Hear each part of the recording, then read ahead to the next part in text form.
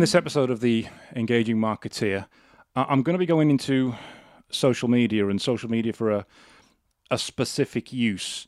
Because normally when I talk about social media and I talk about things like Facebook, LinkedIn, Twitter, or X, as it's now called, I'm talking about it from a marketing perspective and how you can obviously grow your business, get more leads and clients into your business. But social media also has other uses, other ways in which you can capitalize on its reach and the sort of dark arts of what it can possibly do. If you've listened to this podcast before, and you've listened to certainly earlier episodes of the podcast, you'll know that I've used social media quite effectively in tracking somebody who created a fake Facebook profile of my eldest son some years ago.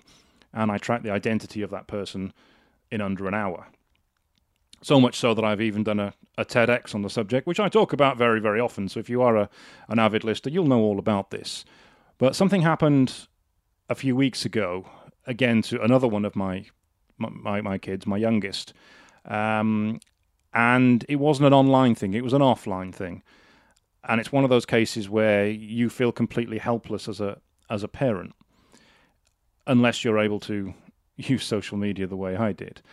So what happened was my youngest is 19, and she bought her first moped, a bike, which I wasn't too keen on her doing, if I'm honest, but she does have excellent balance. She is very good and not falling over things, unlike my middle child, Kira, who can literally fall over her own feet while walking around the pavement. No. My youngest is very good at balance. So I didn't have any problems that, she's going to fall off this thing. So, but again, you're still not sure about a child buying a bike. But she bought a moped, and it was to get her from home to work. Now, she bought this on the Monday. I had to be a guarantor for the finance arrangement on the bike, which was about $3,500 for this brand new Honda moped. And she bought it on the Monday, and she took it home from Cwmbran to Newport in South Wales, put it outside the house, after driving it around for a bit just to get used to it. And within the space of a few hours, it had been stolen. Somebody had essentially just said, "Oh, I'll have that," and they buggered off with it. Now, it was brand new. She didn't think anything would happen that quick, which is why she left it outside the house. It didn't have any sort of lock or alarm or any tracking device on it. And it also didn't have fully comp insurance. It was third-party insurance, which didn't include theft, unfortunately, because you can have third-party fire and theft, but this was third-party only. So somebody had nicked it, brand new, she'd barely ridden it at all, and it was gone. Now, in the area that she lives in, bike theft is exceptionally common.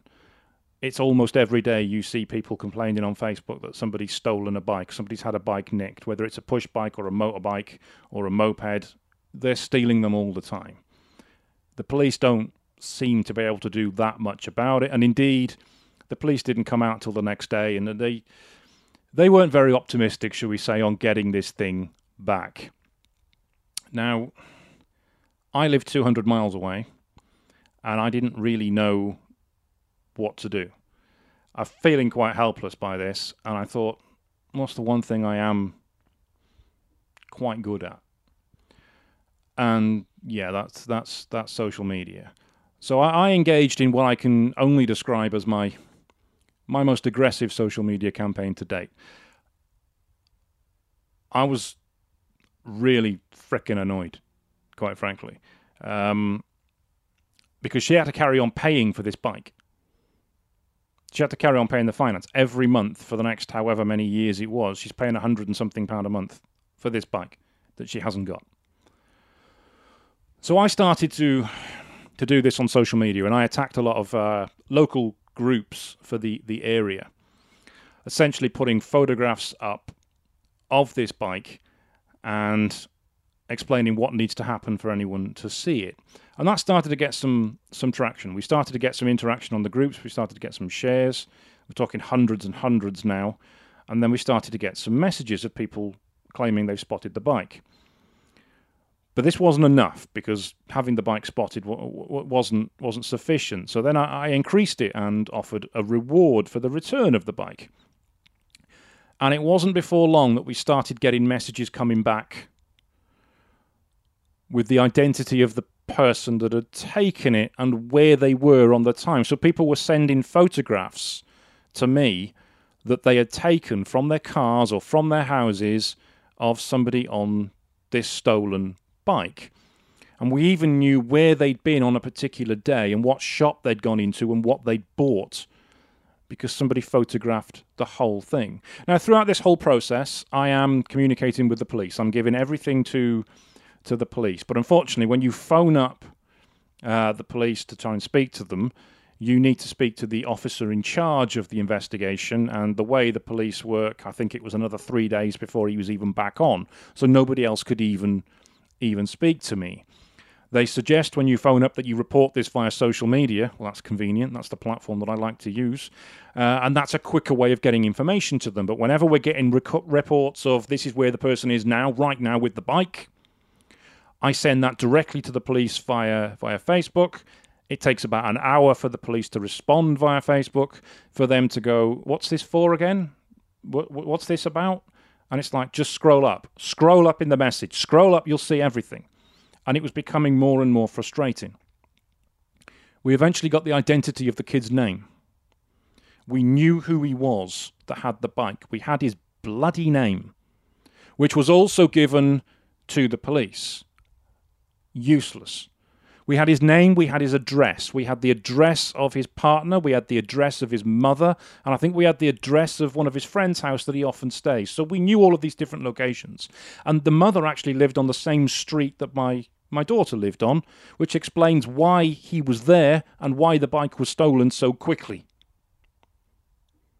But again, even with all this information, the police couldn't find him. We still had no hope of getting this bike back. A lot of people were saying to me, oh, I've heard the bike, it's being absolutely wrecked, it's being revved. You're not going to want it back because it's not going to be any state anyway. Hopefully it's insured. No, not to get any money back. It isn't. And then the strangest thing happened. Again, this is all through social media. The strangest thing happened. I had a call on Facebook. With a drug dealer. I shit you not. I had a call on Facebook with a drug dealer who lived at the address that one person had responded back and said that this is where your bike is.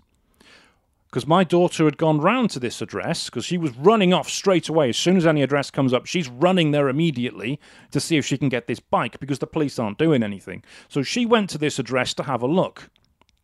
And this guy comes out and threatens her, threatens to kill her if she doesn't leave, and then starts counting down then and there. If she doesn't leave, this is what's going to happen to her. And this guy phoned me up and started arguing with me on the phone, which of course I recorded. In fact, I'll play a little bit for you now. Look you, crying over your little 3.5 grams hitting moped.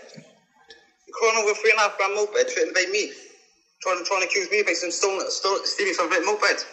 I know, I'm well aware you don't give a shit about stealing somebody's property and money. I'm well aware of that. I'm not a thief. I'm not a thief. Yeah. I'm not a thief. I don't go around stealing mopeds. Oh, you got morals, man. Fucking hell, you got a moralistic drug dealer. Yeah. Woo! That's impressive. Yeah, just because I did go to prison for selling drugs, that don't mean I'm a bad person.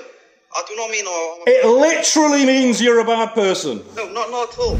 So that's what happened with him.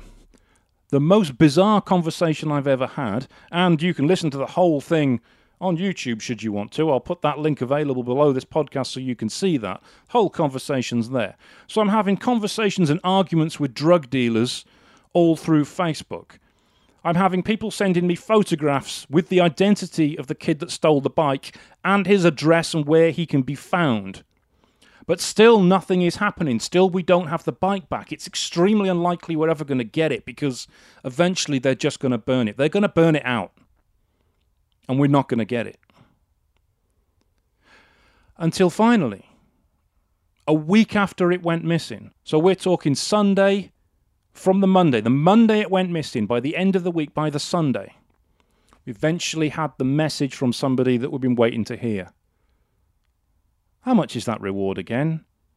I found your bike. And the bike had been stashed in a stream, or just above a stream, covered with leaves. And some kid who was out supposedly walking his dog, I won't question the motives of this kid. He was about 15. I won't question the motives of this kid on whether he actually knew more than he was letting on.